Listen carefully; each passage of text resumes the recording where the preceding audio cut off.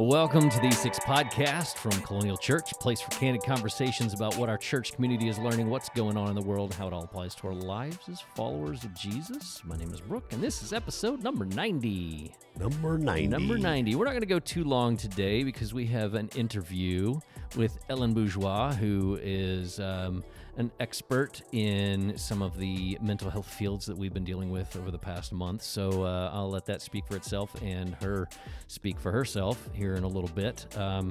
But Lauren, how's it going? It's going well, man. How was your Thanksgiving? You know what? It wasn't what we planned. Holiday vacations are not always that way. Had some sickness in our home while I was gone on my sabbatical week, and then came home and a couple of our family members were sick. That's no fun. No. And so we were going to see my in-laws, we hoped for 4 days. Travel days on the bookends of that and a couple full days in the middle down in beautiful Houston, Texas.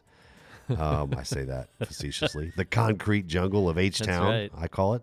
And long story short is it got cut short a couple days. We literally drove 6 hours on Wednesday and 6 hours home on Thursday, which was pretty brutal. But it's just we just needed to protect some of our older family members from ourselves. Yeah. But it was good. It was despite that quick trip, it was really good to see family. My oldest was home Monday through Friday. That's fun. From Oklahoma State, and I am enamored with her. I love my girls in general, but some of our listeners are maybe ahead of me on the journey and have already had kids move up and out of the house. This is a first for us. She's a sophomore in college, our only one of our four that's moved out. And if I had a nickel for every time my wife goes, I miss Abby, and I go, I know, me too. And we're just so proud, and hopefully not, withholding her from her freedoms. And that's the dance you dance as a parent, is how much do we control and discipline and correct and that slow, gradual letting go. We're still paying a lot of the bills. She's still very much our kid. She's not independent. And then all at the same time, she's staying out late and making her own decisions and dating boys I don't know. And I mean, I remember coming home, to my parents' house while at college, and I remember the first couple of years where there was still expectation of me letting them know where I was. Whoa, it's 10:30. Where are you going? Yeah, exactly. You're and like, I was I do this all the time. What do you mean? Like, I don't understand why this is a thing. I thought I was grown. Am I not grown? Oh. But yeah, so that's a fun, I'm sure that's a fun dance that I don't want her to be gone today, and I don't want her to be 35 and living on the couch, and somewhere in there is this gradual in between, so, but wow, little aside there. Great Thanksgiving. How was your Thanksgiving? How were the Jameses? Thanksgiving was good, I think. We went up and saw the in-laws. We went to Oklahoma, and we had some. They're in OKC, is that right? They're a little bit south of it, but okay. In a massive metropolis of Purcell, Oklahoma. Purcell, about 6,000 people. Okay. And so we went up there and we had some brisket and turkey, and at the same time, because we don't do turkey and they are into that, and so we had both. So that was good. We had a lot of food, and we played some games, and the kids had fun, and got to see a cousin, and and seeing the grandparents and all that. And then we drove south and met my parents, actually met my dad in a random gas station in Gainesville, and handed off the children to my dad, and he took them to their house, and so they got to go spend the next 3-4 days with grandparents on the other side and cousins on that side. That's down in the Metroplex, right? And that's north side of Dallas. That's northeast side of Dallas. Yeah. Okay. And my wife and I drove home. And how much time did just the two of you have we together? did not have kids from Thursday night until Saturday. So let's see, Sunday evening. Yeah. Got home. I went and picked them up. Got home about dinner on Sunday evening. Good for y'all. Way to go, in-law. No, that's your parents. Way to go. Yeah, that's my parents. Yeah. So I just flashed back. This is not where you're going. Christmas vacation. with Chevy Chase Uh-huh. was on, repeat like all the classics are these days. So I watched a couple different times. I watched some parts of it. He's got the lights finally going on all over the house. Yeah. And the whole family's out there, and he's getting, Chevy Chase characters. Griswold is getting all sentimental, and then he discovers his brother Eddie Yeah. and his wife are there with their RV and their kids and their dog. And I love that moment where they're like, Snots. "We have room. We have plenty of food." And and he's like, "No, I don't want to impose." And they're like, "No, just bring." He's like, "Well, you know what? You could have the kids in there. That's and right. My You wife and I could have some could take the privacy kids." in the RV." Yeah. And it's like the most awkward, weird. Uh-huh. And yet, you know what? Fortunately, ours was As married couples, good for you, I Brooke. know, that's right. Good that's for right. you. 48 hours Fortunately, with no hey, kids. I will say this. It was obviously it's great for us because you just it's quiet. And then of course a couple days in, we're like, okay, I miss my kids. we're bored now. Yeah. Now what do we do? It's cold and rainy and but I will say that my parents were also like, so Christmas, you wanna like leave them with us for a little while? I was like, yes, we do. Wow. Yes, we do. So Tons of our listeners.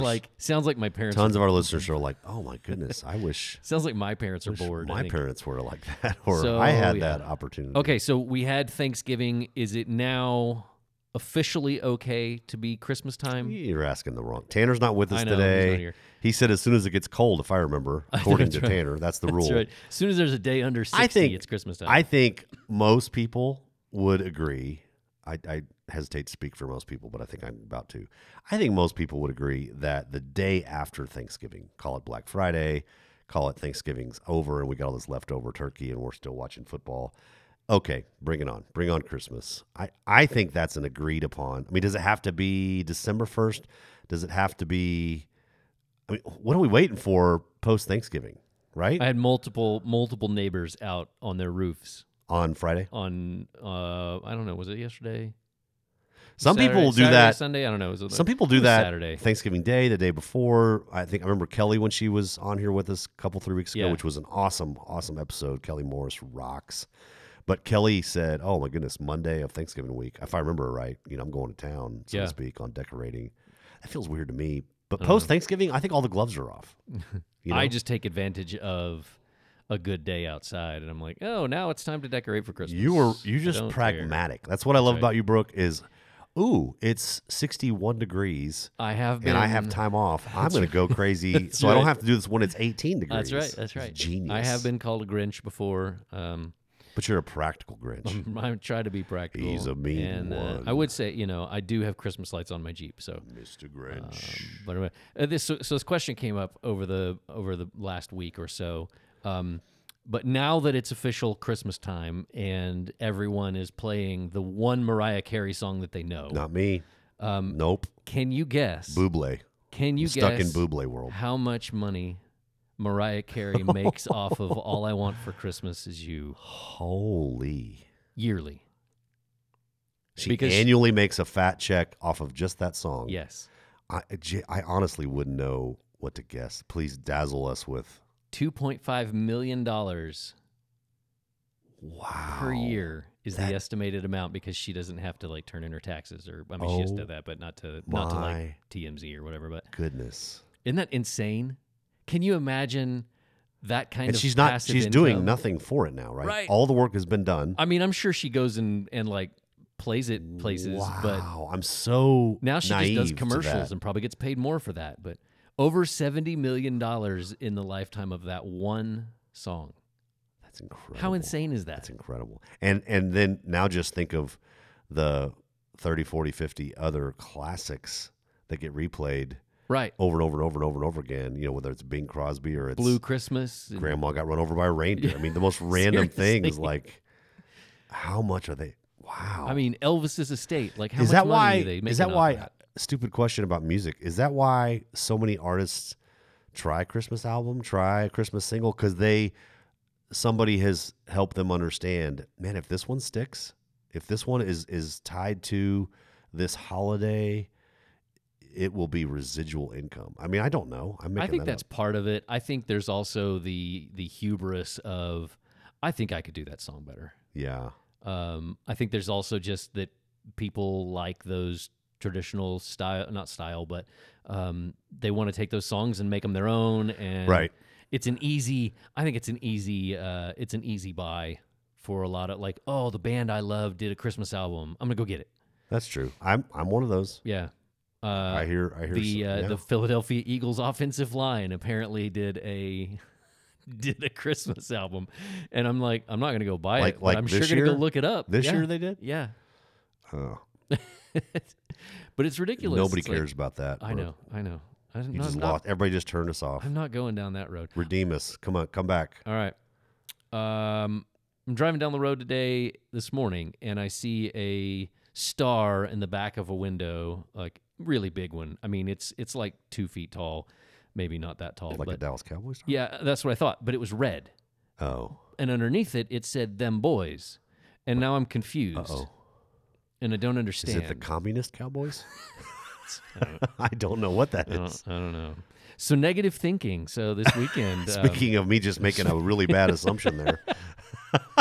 Negative filtering. I don't know. Ladies and gentlemen. He teed that up for us. all right, so I was off this weekend. I have read through some of your notes and things. And things. And things. I mean, there's pictures and scribbles and all kinds of People things. don't see. You have 29 pages printed in front of you. This is really Can this is I- really thick. little insight into me as a teacher for our listeners. It's 29 pages of notes that I used on Sunday, but that's mostly because I'm getting old and I can't see. So the font is ridiculous. It's 14 font with lots of white space on my pages. And then the verses and the quotes and some of the slides are 18 font. So what? Yeah. Yeah. I'm old. And there actually are pictures. Yeah. The pictures represent that you would have- slides. that you would have made on the slides. Yeah, and it's put for up our there, yeah. it's for our CG team to know where the heck is Lauren. Right. But Anyway, to the content. yeah. So negative thinking. Why would you add negative thinking before we even get into the content? So we've been talking about depression and anxiety. Those kinds of Trauma. of mental health. Yes. Mental health issues. Yes. Why is negative thinking for you high enough on this list that it needs to be part of this? Well, first and foremost, to remind our listeners, and I hope I'm doing it justice to give credit where credit is due along the way.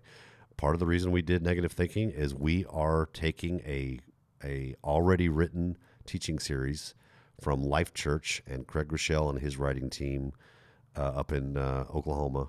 And man, they're so amazing. They just have this open hand posture of, hey, here's all our resources. Use them. Here's our message series and graphics and all that stuff. And so, first of all, it's one of the 7 topics they addressed. Here's an interesting thing, maybe, in light of your question. I thought we were going to end up doing this series for 6 weeks because of calendar issues. And so I wrestled with what to cut. And this was the week I was going to cut. In retrospect, especially having sat with the content and tweaking it, a little bit for us, but mostly just taking their content. I'm so glad we went in there. So to answer your question, I think there's a lot of us, while a chunk of us can relate to depression, a chunk of us can relate to the trauma and how we have responded to difficult events in our past. I think we're going to talk about, spoiler, we're going to talk about burnout this Sunday. I think a bunch of us can relate to burnout. I think that negative thinking is a much more relatable struggle than I would argue most of these topics. Because I think, for example, I struggle with trauma a little bit. I shared, how I've looked back and an event or some series of events have affected me negatively.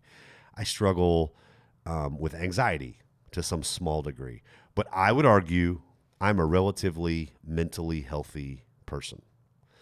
Negative thinking, I think, has really connected with me. I don't think I have can I dive in for a minute? I don't think I struggle with relational cynicism and trusting people. I don't think I struggle with a negative filtering and always seeing the bad and not seeing the good and expecting the worst.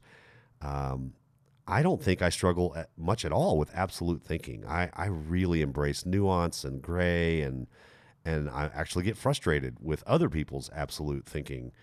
I think more than anything else, of the four areas of negativity that the material talks about and that I shared yesterday, what I wrestle with is blaming. I think that I would certainly like to believe I'm not a victim, and I don't see the world that way. I don't play that card until I do. Yeah. I think that there are some times in my own fallenness, in my own insecurity, that I have said, oh, well, that would have worked out really well for me, except so and so did that. Mm-hmm. Or, man, I deserve X, but I got Y, and that's so and so's fault. Hmm. And that's just where changing my thinking and honoring the Lord and renewing my mind in this area, what that looks like for me, I think, is if I am so immersed and to use the word from yesterday, like a cow, I am ruminating on, I'm chewing on God's truth and his promises, just saturating my thinking with who he is and what he's done and how he sees the world, how he sees me.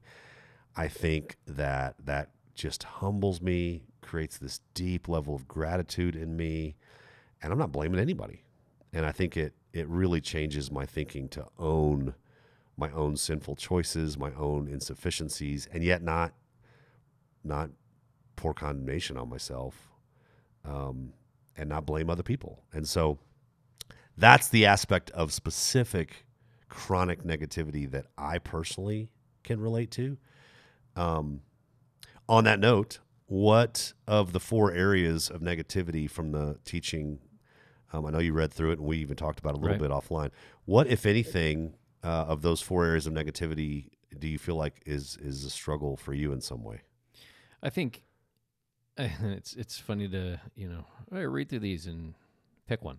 Don't force it. If No. it's, I've already heard you mention one of them. Yeah, no, I think it's just I think there are times that different ones pop up, and we live in a society that ruminates, if you will, that we live in this world of negative thinking in so many different ways, where from driving down the road and somebody cuts you off and they're the worst person, they're a terrible driver, and why are they even out here? And then when you do it, it's like, well, I mean, it's not that big of a deal. Like, I just need to get over it. Like, yeah, and I wasn't paying attention for 5 seconds. Get off me. Right, Like, come on, we man. just The new- so I mean, hypocritical, right? The news, if it bleeds, it leads. Yeah. It's like the everything that's the worst thing ever is what. But that's what everybody else is doing. Right. And we need ratings to have our jobs. And so we got to keep up we with justify so much of this stuff. You talk about absolute thinking. Like, isn't that our politics right now? Like, politics is either you are absolutely with this one, or you're absolutely with that one. Absolutely. And you are absolutely against the other one, and there is no in between or anything. It's like we just live so much in that. And I think if I had to pick one, and also admitting that there are plenty of times in my life that any one of those might pop up, but the negative filtering, I think, is something that it's borderline something. I don't know. I don't want to say that I don't struggle with it by any means, but I also grew up in a culture, work-wise, that strived for excellence, if you will, and in that made me be very critical. Taught me to be very critical, and so now it's really difficult to go to pretty much anything and not have a critical eye in what it is. What's that graphic look like? How does that fit on the screen? Did they say the right words? Or what's the temperature in this place? Or any number of things. And so it's really easy to switch from having a critical eye of how do we get better at things to just seeing what's wrong and having to finding the need or feeling the need to point out the things that we could have done better, or that we're bad, or whatever. So I think that's if I was going to dive into one of them, I think that would probably be the one that'd be the easiest for me to slide into. Yeah, that makes sense. And at the same time, I said it. They made me blaming them and being the victim of it. Like, it's been very good for me at the same time, but it's also easy for me to step into that, I think. So I don't feel like I am a generally distrustful person of people and their motives, and I think I pretty much assume that you are telling me the truth until I have a reason not to. Yeah. You know what I would postulate? Golly, am I using that word? Postulate, correctly? huh? Yeah. What I would propose Mm-hmm. is that even in the moment, I love you, I respect you, I respect you and anybody else listening who's just willing to humble yourself and go, okay, you know what? Some of this doesn't feel like it's about me. Hey, God, do you have anything to say here? I'm not a negative person, you know. I don't see everything in black and white. I see gray, and I'm not absolute thinking. Mm-hmm. Like, I think that's the easiest one to really be in denial about, frankly. Right. Because if you're an absolute thinking person, it's almost like being tone deaf. You can't hear it. You Yeah. know. That's why we watch shows like I don't need to hear it like- because I'm right and you're wrong. But we watch, yeah, okay, that's a good point. But said differently, we watch American Idol and go, holy moly, why is that person even auditioning? They're 100% tone deaf. Where's their mother or their friend going, no, you can't sing. Uh-huh. But they, in their defense, they can't hear it. Yeah. You know? So I think it takes a lot of humility to say to other people, and mostly to the Lord, okay, I don't see it. Mm. What do you see in me? Mm-hmm. Is there negative filtering? Is there cynicism? Is there?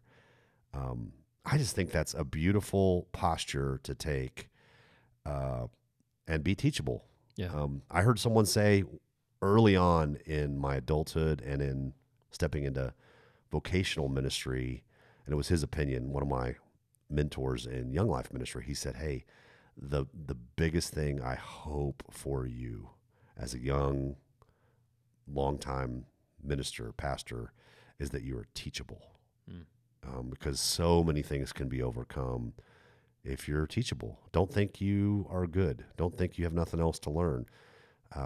I think with negative thinking, I think because I really believe we all in our sin have a negative bias. Yeah. I think that alone should give us pause to go, okay, even though I don't think that's me. I don't think I'm struggle with negative thinking, chronic negativity. It's just going, okay, I am a sinner, and I live in a fallen world, and I have interacted my whole life to this point with other fallen sinners. I probably don't see the world exactly like God does. I don't see other people. Like, here's where one of my prayers as I interact with non-Christians in this season of life, it's like a new prayer for me, is I pray. I love that Cesar said this in the interview a couple weeks ago about trauma and dealing with how do you take your Christianity to your professional counseling. And he said, I love this. This has stuck with me. He said, I pray that I can see every person I interact with on any given day as made in the image of God. It's a perspective change. And to me, that's teachability. It's humility. It's a posture of, I'm going to see every relationship. Okay, potentially, God, how do you want me to change in this relationship? How do you want me to repent even of how I'm not handling it like you want me to handle it? And it's not just the broken by infidelity, broken by anger issues relationship. It's the day-to-day, as you would like to say, rubbing shoulders with different people and just, okay, how do I see them made in God's image, and how am I humble enough to go, I could be better at this. I could be slightly less negative in my filtering. Well, and I think that's a reason where I think negative thinking is such a big deal, and I think it's easy to just kind of breeze over and not see it as that important.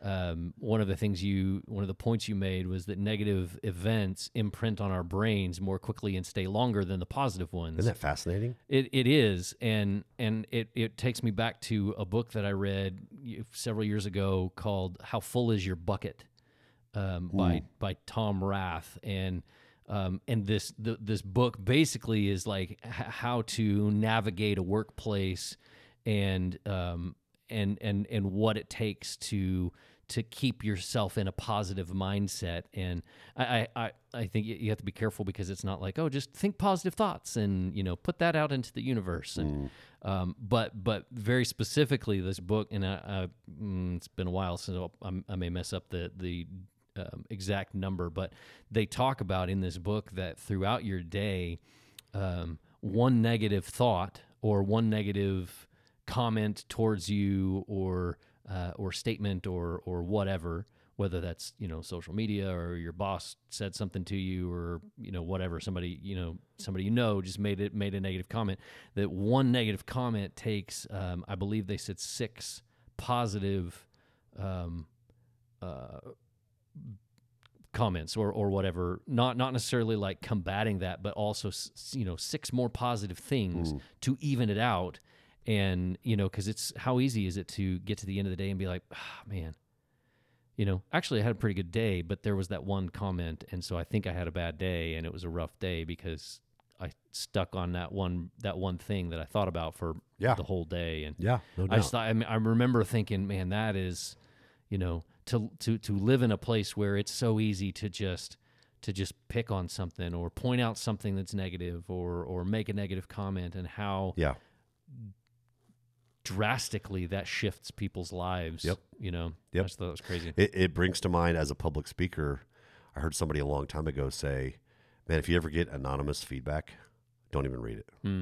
Like it's the possibility, said potential again, the possibility that it's negative, and you can't even go talk to that person to better understand it or to unpack it more. Yeah. It gets imprinted on your brain quickly, and it stays longer. And even if it's good, you can't, how much credit do you give, somebody's thoughts or feedback if it's not? So I guess there's a time and place for anonymous feedback for sure, the safety of it. But that just comes to mind. But how difficult is it to not give that? It's very difficult. Credit, right? We say, are. Oh, well, don't listen to that. It's not that big of a deal. We already heard it. We are wired to give it a lot of credit. Yeah. We're wired to give the criticism a lot of weight. You can try to rationalize it and deal with it in your head, but it's still, you already heard it. It's already there. Yep. What real quick, you didn't ask for this, but one of my favorite discoveries the last few years is to identify when someone is being critical, somebody's being negative, and they want so much to give their argument, their criticism, more weight, and so they add a phantom mob behind them. Right. So they say, hey, listen, here's an example. There's a lot of people right now that are very frustrated with you. And if I didn't know any better and I didn't understand this phenomenon of a phantom mob, I would go home and I would cry in my pillow, because I would picture in my mind there are hundreds of people who are talking about me, who are critical about me. And yet if I go back to the words that are actually spoken, it's one person saying there are a lot of people who believe X, Y, or Z about you. And we just lump it in. Like, we lump it in. Okay, so maybe I actually heard that so by even a couple of people. This is the Then we load it. There's load it up. It's totally a loaded statement. Yes, and when I first learned about identifying that and trying to protect myself from chronic negativity, I learned to boldly say, okay, hold on. You just said a lot of people who. I'm not trying to be a punk, but this is helpful for me. And the first 3 times I did this with people, invariably it was like, well, is me and my wife and then this other person, well, they didn't actually say it. I said it. I said, don't you agree? And they said, yeah. Siri said it back to me. Yeah, and so it just lost its weight, you know. But this person wanted so badly to add weight to their negativity, to their criticism, to their maybe even just their their good intentioned agenda, Mm-hmm. you know? And so, that has nothing directly to do with what we're talking about, but is related to negativity and even how we receive it from other people. I know as leaders, I've learned to identify phantom mobs and just call it for what it is. Okay. Yeah. You said me and a bunch of people who, oh, I don't want to name names. Okay. Well, then I'm not sure that this is fair. I don't know who you're talking. I don't know how many you're talking about. Right. I'm really looking forward to this interview. Can we transition a little bit? Two things I want to say quickly, hopefully, before we get into this fantastic conversation with Ellen Bourgeois. One is on the subject of being a cow, on the subject of ruminating over God's truth. I was looking at Scripture again. I didn't say this yesterday. Oh my goodness! And nope. I clicked out of it. Psalm 1. I'm pulling it up on my iPad now. Psalm 1, verses 1 and 2. I want to read this from the New Living Translation. Any second now. It's going to cooperate. This is real-time recording. Here we go. Oh, the joys of those who do not follow the advice of the wicked, or stand around with sinners, or join in with the mockers. But they delight in the law of the Lord, meditating on it day and night. And what I have learned is that word meditating on Scripture, meditating on God's truth, the Hebrew word there for meditating, it actually is the same word that they use for cows chewing on the cud. So it's not a leap here. David is talking about, but they delight, not people who hang out with bad people and are immersed in bad thinking, but no, instead they delight in God's law. They chew on it like a cow chews on it day and night. Just one more example. That's gross. It's gross, and I hope it sticks with our heads though, because it's what the Lord wants. On that note, didn't provide a particular resource yesterday, but I do want to put something in our show notes today. I am a huge, huge fan of the Navigators, like Young Life, Campus Crusade, or now called Cru, or Fellowship of Christian Athletes. Navigators is a parachurch organization, and they are fantastic with their resources about specifically Scripture memory. And so I have used what's called their topical memory system. We'll put a link in the show notes, but if you even just Google Navigators and TMS, or topical memory system, you will get several options. They've got packets and a system where you can memorize hundreds of different verses and truths from Scripture. They've got one for kids. They've got some for adults. They've got a few different formats. There's other methods. I think they have a Navigators topical memory system app that might even be something down the alley for people. But I just want you to know I have used the TMS with Navigators in several different seasons of my life where I have chosen to ruminate. I've chosen to put these little flashcards on my bathroom mirror and my dash in my car, and I've had times where I take a partner or several people in a group I'm a part of, and we just go, we're going to memorize, one verse a week, or we're going to memorize 2 or 3 verses a week, and we're going to quiz each other every week. And it is amazingly effective as to how that sticks in our brains. And so one resource I wanted to give you all. To shift gears to our interview, you'll hear from Ellen and her expertise and her exposure to different issues and different ways professional counseling can help. I want to tell one quick introductory story, and this will explain in part why I am so passionate about us as a church here at Colonial, about us as pastors and elders here at Colonial, providing good resources of local Christian counselors. When Carrie and I were in our 20s, I think we were 26, we had just moved to Denver. We'd been married for just over 3 years, no kids yet. She was teaching. I was going to graduate school, to seminary in Denver. We were broke. We were happy. We were doing great. And at my seminary, at my grad school, they said, hey, normally counseling costs $90, $95, $100 an hour a session, but we've got several adjunct professors that are full-time professional counselors here locally that we trust, we love, and they have agreed for any of our students to do sessions for $5 each. And I looked at my wife and was like, okay, I don't think we need counseling, but $5 an hour, man, let's not go waste their time. There's other people that they need to help, but let's go 3, 4, 5 times. Let's just go check it out. And so my wife, Carrie, was agreed to that. And I'll never forget, this is one of the just crystal clear memories in my mind in my 20s, 26 years ago now. I am driving with my wife in the suburbs of Denver. It's a 10 or 15 minute drive to this counselor's office. We had never met her yet. Her name was Kenna. And Carrie and I were laughing. Why are we doing this? Like, we've been married 3 years. We're good. Like, we're best friends. We see other couples that have struggled, are struggling. We trust each other. We're having a ball together in this life. What are we going to talk about? I don't know. I don't know. What do you think? I don't know. What do you think we're going to talk about? And we just went in because it was $5. And we were curious about psychology and all that stuff. And so we walked in. I promise you, it wasn't 10 minutes. I'm not exaggerating. 10 minutes into that very first conversation with Kenna Barron, that my wife had tears streaming down her face. And I felt like a dumb male who did not realize that our marriage could be better. And make a long story short, realized we had some issues to work through. We had family of origin issues we just grew up in different homes and different habits and cultures. We were not communicating well. She did not feel heard by me, and I thought everything was great. Yeah.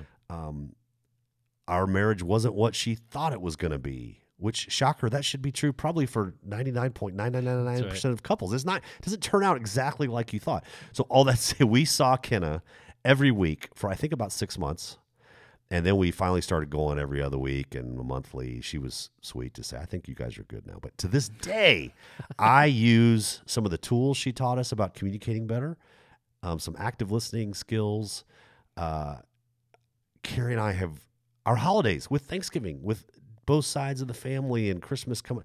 It's different because we learned some of our family of origin issues and what stirs up what and why we act this, why we're more affectionate or less affectionate, or it just was so helpful. And so I say all that before this interview to say that hopefully will explain to our listeners and to our Colonial folks, you know what?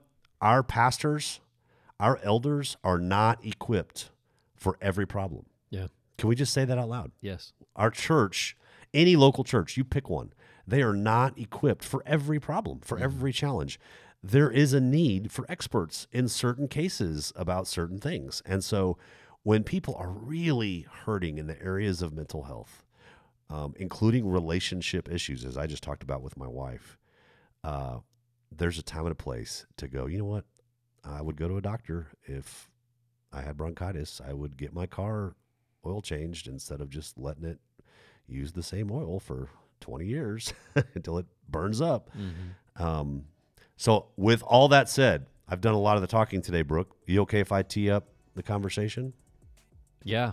Don't forget to check out the mental health page, colonialchurch.com/mental health. Yes. We have all of our messages. We've linked the podcasts there as well, but mainly there is a list of counselors that you can reach out to and talk to. Yes. Don't go through any of this as a struggle on your own. Agree. Yes. colonialchurch.com/mental health. All one word, right? Yes. Mental health. Right. Thank you for reminding us of that. And without further ado, is that a Cajun word? I don't know. A Cajun word? Ado. Is it ADO? Yeah. I'm picturing it as ADEAUX. I've got Louisiana on the brain because Ellen, you're going to find out. I don't know that it is. Okay. I make up words all the time, don't I? Potentially it's a word. You sure you want to close this out or you want me to do it? I think it's appropriate if I close it out. Without further ado, ladies and gentlemen, our friend here in Wichita Falls, Texas, Ellen Bourgeois.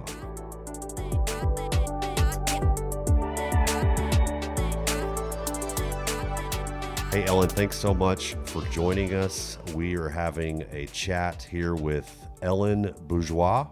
I joke all the time, hanging out with your husband, Lance, that I just love saying your name, Bourgeois. Bourgeois. That's from your Louisiana roots, am I right? Yes, it is. We could talk about Louisiana and your love for all things Louisiana. We're not going to do that right now. Oh, go Tigers. All right, had to throw it in. No, so glad you're here. You are among other things, your role is the executive director of Christ Counseling Ministry, which is a ongoing ministry here in our community of Wichita Falls in the area of mental health. You've got, I believe you said 14 professional counselors, Yes. staff of many folks that has people coming and going every day, sitting down, trying to work through different struggles. I've tried to catch you up, Ellen, on the series we're going through here at our church called Peace of Mind, and just trying to normalize the struggles of mental health, trying to counter some misconceptions, chiefly probably that Christians shouldn't struggle with mental health. You are a Christian, you're a pastor's wife, and you have had your own struggles Yes. that you're open about. I've had my struggles. We've got people in our churches that think something's wrong, that they're sinning, that this is not something Christians should struggle with. And yet you and I know better. Right.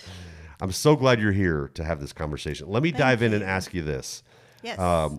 Tell us about the kinds of mental health challenges here in our community that people are coming to CCM, Christ Counseling Ministry, that people are coming to your organization for. What are you seeing people bringing? Wow. There are many. There's a wide variety, and I'm pleased that our counselors are equipped to cover so many different areas. And people really come for all kinds of things. What we've seen a lot of recently have been marriage issues, family issues,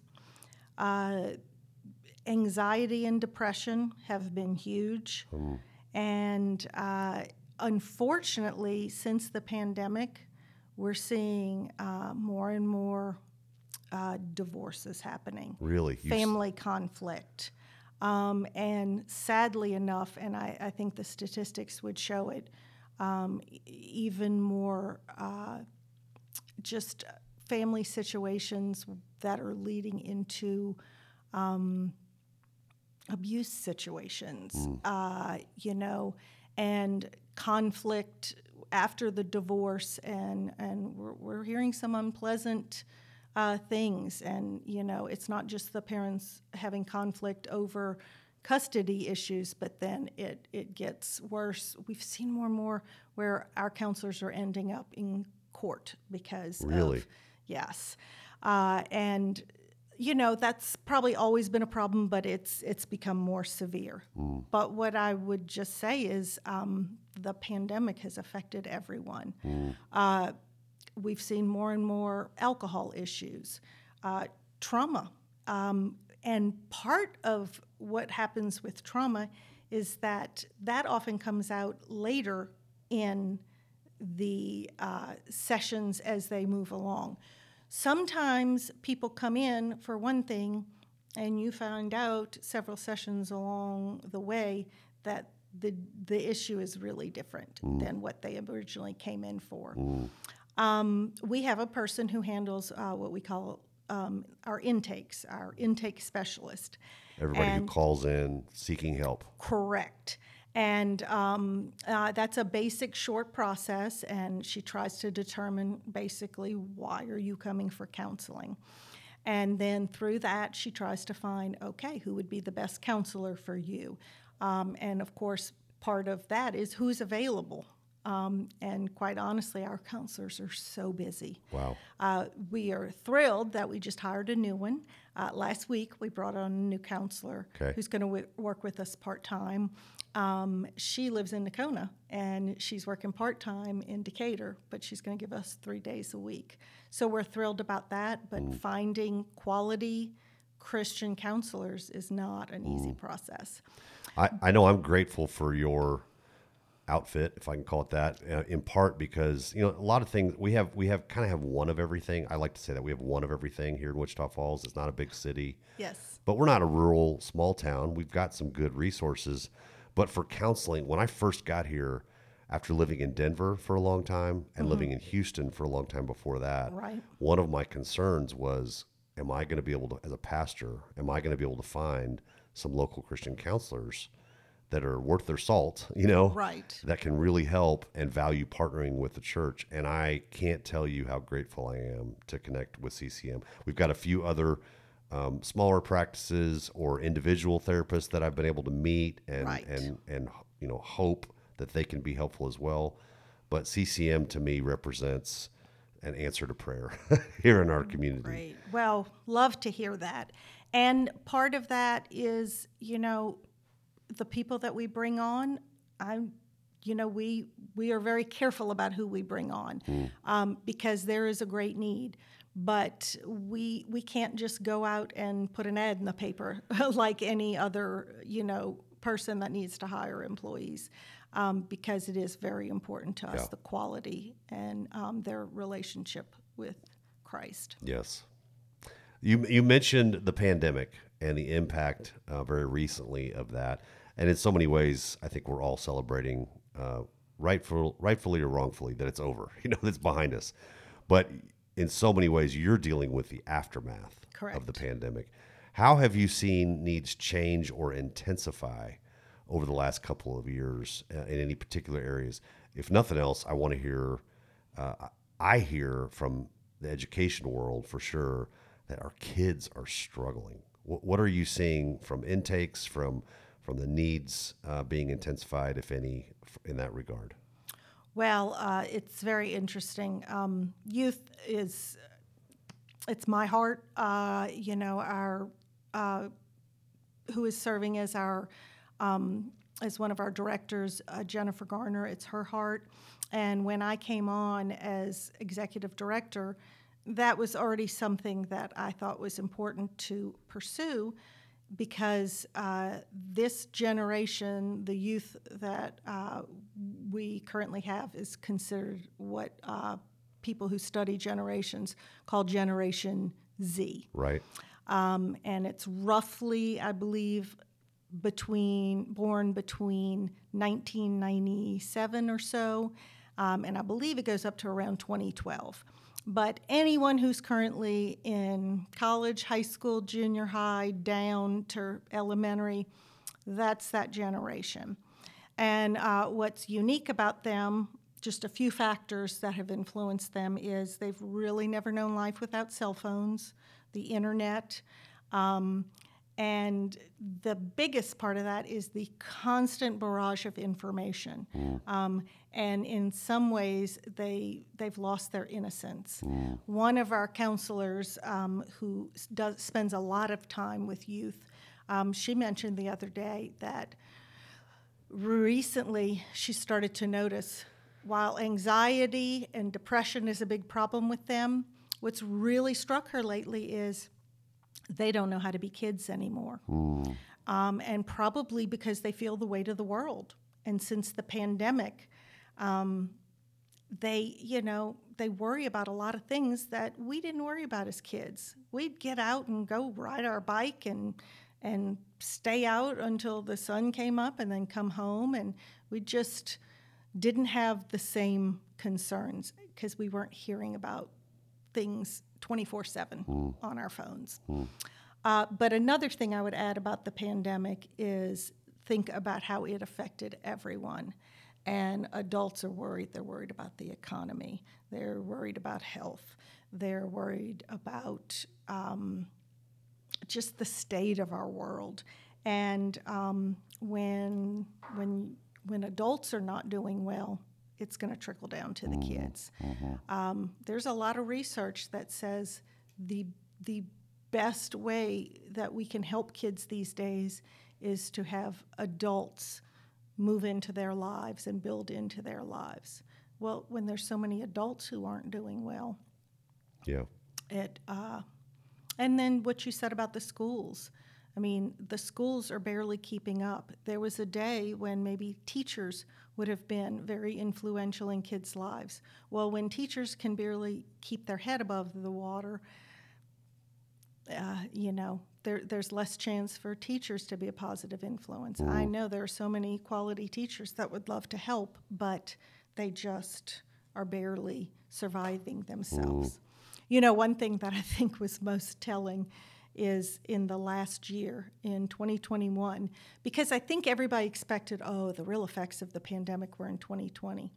But 2021, in the fall, about 18 months into it, is when we saw a tremendous surge in people coming for sessions. That's when the increase in numbers of sessions is really hit its peak. Interesting. And I looked at it and kind of thought of it from the perspective is that's when everybody's resolve kind of gave out.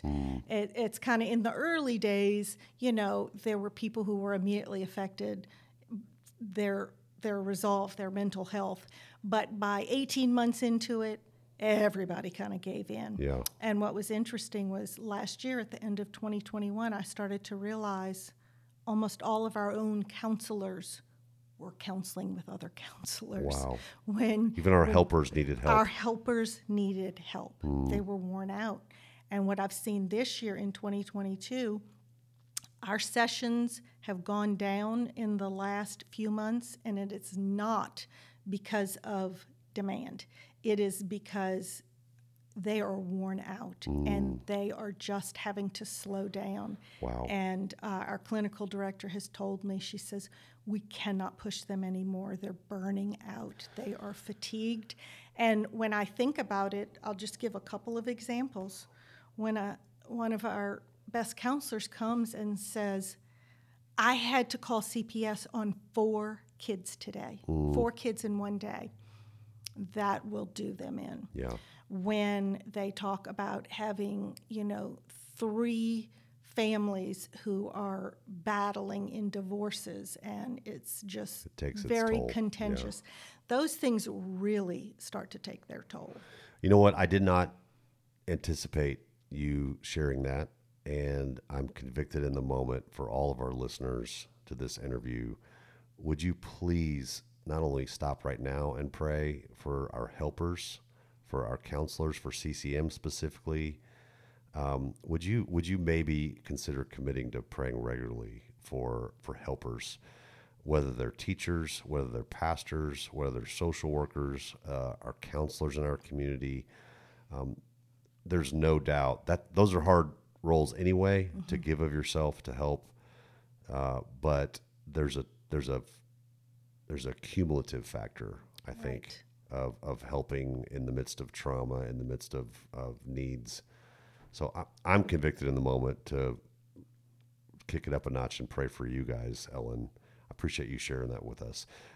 Tell us, let's get to the heart of CCM specifically as a resource for any of our listeners, anybody that goes to Colonial. Tell us about CCM as a resource. Who is Christ Counseling Ministry, and how do you help people?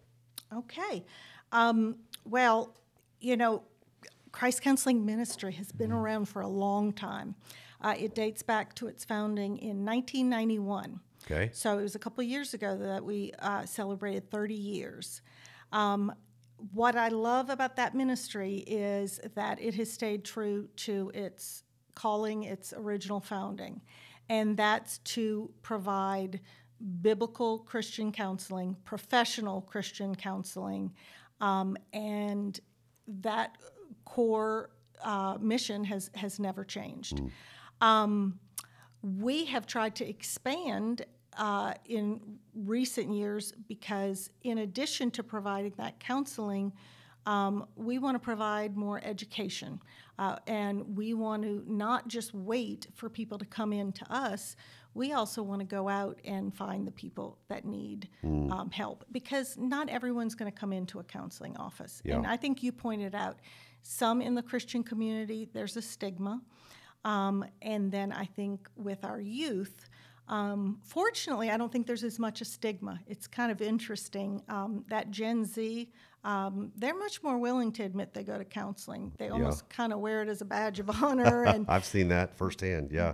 But at the same time, I mean, there's definitely going to be a lot that just maybe aren't aware of our services or may not think they need it.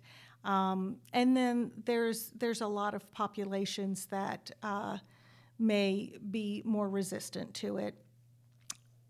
Also, you're much more limited with youth in that, they're not always able to get themselves there. You have to affect parents and families, so some of it's education. I know I can say my kids, who are both in college, have both come to me, which is pretty amazing, and told me, thank you so much for always providing that for us and for considering counseling to be important. And because as they've moved through high school and college, they've met so many people that either their parents didn't think it was important, told them, oh, you don't need that, or never really encountered counseling until they were much older. And they said, it's been important to us that was important to you, and we always had it available since a young age. That's affirming from your own kids. It is. But, at the same time, it saddened me because they would come to me and say, their friends would say, I'd really like to see a counselor, but my mom won't take me. She just doesn't think it's important. So it is sad. And so some of it's that education. And even in the schools, sometimes it's education, because I remember I spent 10 years in education working with other teachers, and some of it's, I just don't think the awareness. I worked with a lot of kids that had learning disabilities and ADD and anxiety, and there is a complete inability to learn when you're struggling with some of those mental health issues. And how many teachers did not realize some of those simple truths and the importance of connecting with kids and the relationships. And I know time is limited, but there is just a complete shutdown mentally and an inability to learn when they are struggling with some of those issues. And since the pandemic, I think most of them are. Yeah. How are you going to learn if your basic mental health is in trouble? Absolutely. I'm curious, you mentioned, staying true to its mission, CCM, with Christ-centered biblical counseling, especially for folks who have either only experienced secular counseling or probably more commonly haven't ever gone to a counselor, think they have this, whether it's a stigma in a negative way or just this perception out there of counseling. What does Christ-centered biblical counseling look like to y'all? What does it mean to be picky about who you hire, because that's what you want to stick to? What does that look like for CCM? Yes, and I apologize. I realize I got a little off that's okay. focus there, but I think one of the core issues for us is the fact that for Christian counseling, of course, the simple answer is our counselors are Christians. Yeah. They're believers. But to dig a little more in depth, obviously, biblical truth is foundational. And when I look at just basically our values, we took the time in recent years to write down what our core values are. And one of them is truth. And when we say truth, it's capital T truth. It's biblical truth. And what's interesting is a lot of our clients actually aren't believers, or certainly aren't walking with the Lord, are not actively pursuing their faith maybe. But even if they are not, while we might not actually quote a verse or, refer to the Bible or open it up, we can still guide them with God's truth. And what I love is how much recent neuroscience and things that are being studied are confirming the truth of Scripture. One thing I talked about with a group recently, we were talking about the fact that shame seems to be a big problem. And there are some researchers in social science who have talked about so much of our problem is shame. That's been studied and verified. And when you open your Bible and you look at the beginning, Genesis, What was that problem? Shame in the garden. And what did they do? They covered themselves because when they sinned, they were filled with shame. And we're still doing it today. It fits. And then another thing that really hit me when I did a recent retreat with our staff, we talked about Brene Brown, who is a researcher and studies social science. She studies people. She's done a ton of research and has a list of what she calls wholehearted living values. And right about that time in church, we were doing a study on the Sermon on the Mount. And all of a sudden it hit me in the middle of the sermon, wow, this is amazing. Her wholehearted living values align so amazingly with Christ's Sermon on the Mount. The stuff that Christ teaches works in the real world. Her research proves the people who are happy, who are living the most successful, peaceful, happy lives are the ones who are pursuing these kingdom values, not the ones who are going, let me get what's for me. Let me try to fight and be on top. Let me work all the time and not. It's the ones who are living out kingdom values. Scripture, biblical concepts, they're working. And so that's the biggest thing is integrating, Scripture and psychological principles. And there are some people who would say you can't do that. And ultimately, the Bible is the final word. There's no question about that. But I really think that there is a lot that we have learned in psychology, in counseling, that does fit, and in neuroscience more than anything. And that's a lot of things that have come out in the last 10 years. But the biggest part of it, I think, and what we're really finding at Christ Counseling Ministry is it's ultimately the realization that our whole being, we can't separate our parts. It's not, this is my mental being, this is my spiritual being, this is my physical being. They are all tied together. I believe that wholeheartedly. So I think the people that feel like, mental health, that's a sin problem. Well, we're all tied together. So yes, it can be a spiritual problem, but it's also a psychological problem, and it can also be a physical problem. And so you cannot separate them. We're whole people. And so yes, there's all the effects. So just trying to split a person apart and look at just one facet isn't enough. I love hearing you affirm that. I know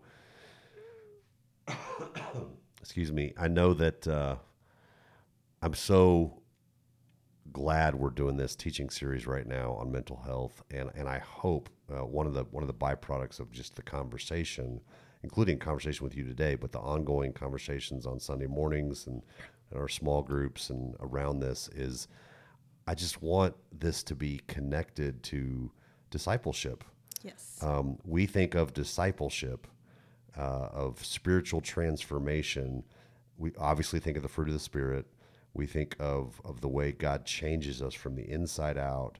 But for whatever reason, at least in my past, we separate all that from the physical, taking care of our bodies, and how that plays into our ability to be kind and to experience joy and to be more patient. And we separate, mental health issues, being diagnosed with specific disorders or chemical imbalances, and we separate all that from our spiritual lives.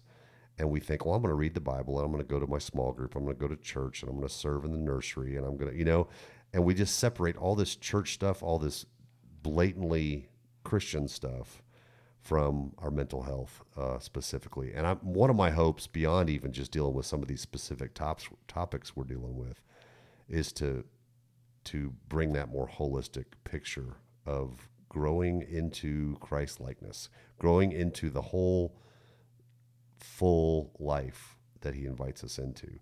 I loved hearing you say before we started recording that your church, Grace Church here in town, is trying to do some different things for the community and for your church especially.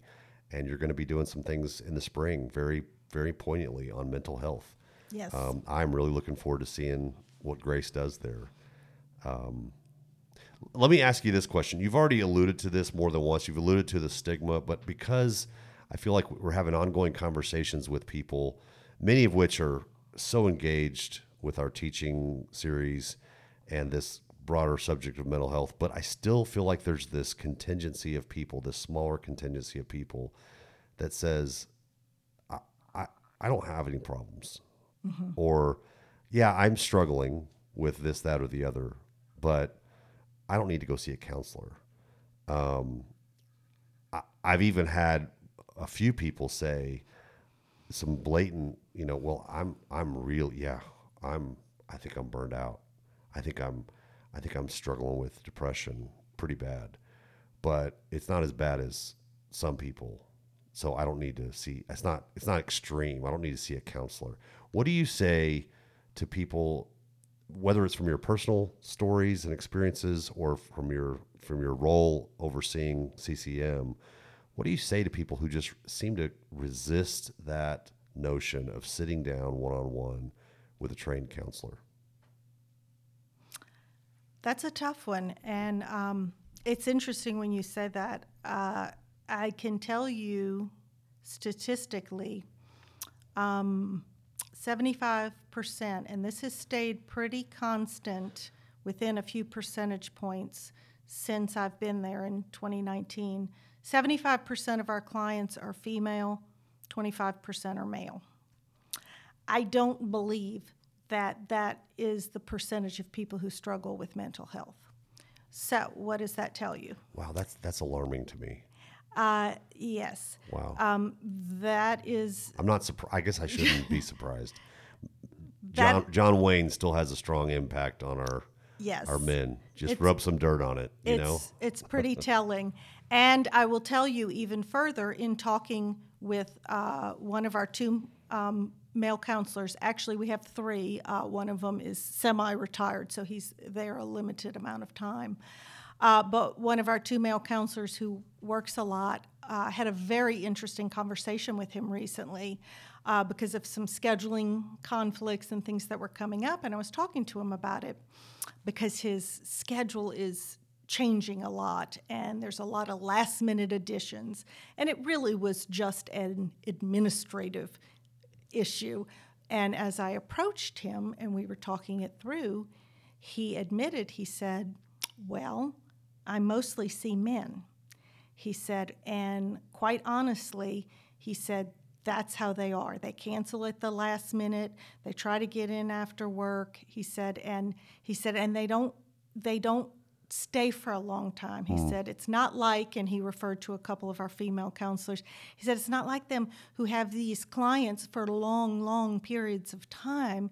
He said, my men will just come for a little bit of time. If I'm going to maintain clients, I kind of have to let them change at the last minute. And I kind of have to, I guess he was trying to say almost bend to the times that fit for them. In other words, the women are going to come and they're going to work into the schedule and they're going to keep coming. And the men, it's hard to get them in.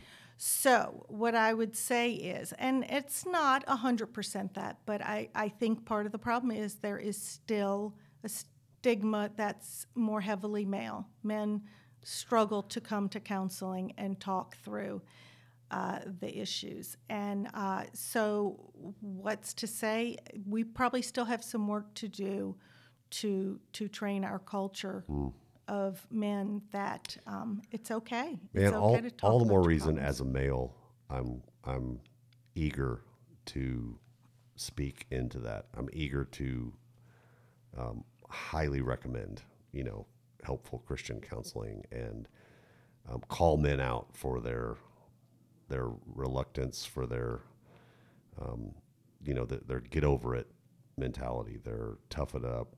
Right. There's too much of that. It's not. There's nothing feminine to me about counseling.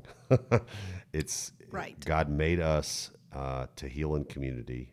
I've said that more than once these last few weeks. He made us to heal in the context of relationships, not in isolation. And there are some really smart, experienced, trained people that can help us with that. And I just try to be myself here on the podcast. We're idiots if we don't take them up on it, I think. Right. One of the things that we tried to say early on in this teaching series is, seeking help is not, is nothing less than wisdom. Right. So. And another thing I would say, and and I would encourage you, because what you're doing is amazing. I think a lot of people, adults, are going to follow their leaders and what they see in the community. And so obviously you doing this and encouraging your church that it's okay, it makes a big difference, because stigma is going to come a lot from, religious communities, Absolutely. church communities. Absolutely. And just to give a perfect example, this is great. You're doing an incredible service to your church community. Grace Church has been pretty open about this for a long time, so I don't feel like there's that stigma there at Grace. We have been back, my husband and I, in Wichita Falls for a few years, but we were in Louisiana for 5 years, from 2014 to 2019, and we were at a very small church there. And it was fascinating to me. When we first got there, I had the opportunity to share my testimony in the women's ministry. And I was pretty open. I had been at Grace Church. It had been very meaningful. And I just kind of always thought sharing my struggles was important. I just did not realize how influential it could be. And I did that in Louisiana. What's interesting is that community, I started to find out, had one of the highest suicide rates in the nation. Wow. Very affluent community, but obviously not dealing well with their affluence and all of their issues. But anyway, I shared my testimony pretty early on about my struggles with postpartum depression and some mental health issues. And one of the women that was there was married to a psychologist, and ended up telling us later that they ended up coming to our church and stayed at our church because of that testimony. They were absolutely blown away because they'd been at churches before that communicated very little respect for his position and did not seem to support his role as a psychologist. And she said when she heard my testimony, she went home and told her husband, and they immediately felt like, this is a church that is going to support us, and they believe in mental health, and they will talk about it, and wow. And it made all the difference, and they stayed. So, churches that will support and encourage, the mental health community, the counselors and the doctors and the psychologists. But then I would also say, on the other hand, doctors and the medical community supporting and encouraging it. And I will give a shout out to Kenneth Saltemeyer, our pediatrician in town. He refers people to us regularly, and I know personally, as he is a friend, how his heart has broken over the needs in the youth community. And during the pandemic, he would be just down about the devastation it's had on the mental health of youth. And we had many conversations, and he actually came and visited with us once when we were trying to get a grant to share about what he had seen. And he's regularly calling our counselors and working closely with them to make sure they're getting the best care. His clients are getting the best care. That's how much he cares. That's the kind of work that needs to be done. If the schools, the churches, and the mental health people and leaders in the community, if everybody's working together, I love it. That's going to change I perceptions. love it. I'll tout our mission statement here at Colonial that people hear us say all the time is we believe we exist here at Colonial to make disciples who will unite Wichita Falls and impact the world. And uniting our city, I think in some ways I get stuck thinking uniting the church. which is, if that's all we are a part of, I think that's beautiful and wonderful. Right. But you bring to bear to the calling in a way that honors the Lord to unite with all the helpers in the city that just want to love people really well and honor the Lord in that, whether it's in the medical community or the mental health professionals or the schools. I'm married to a teacher, so that's always going to be near and dear to my heart. Right. A dad of 4. So glad to partner with you guys. I hope Colonial over time can partner more and more with CCM. I want to do my part to make that happen. Thank you for joining us today, Ellen. I want to make sure everybody knows in the show notes, along with this interview, we're going to have contact information for Christ Counseling Ministry. With I think we can put their website on there and a phone number and an email to contact them. Want to encourage any of you who need help. Not only are our pastors and our group leaders and others here available at Colonial, but there are some things that we're not equipped to handle that we want to eagerly refer you to people like CCM, and they will meet you right where you are and do everything they can to help. So, Ellen, thanks for being here today. Oh, thank you for having me. Glad to help, as I think we share a like heart and mind for this community and the mental health needs. Absolutely. Absolutely. Thank you.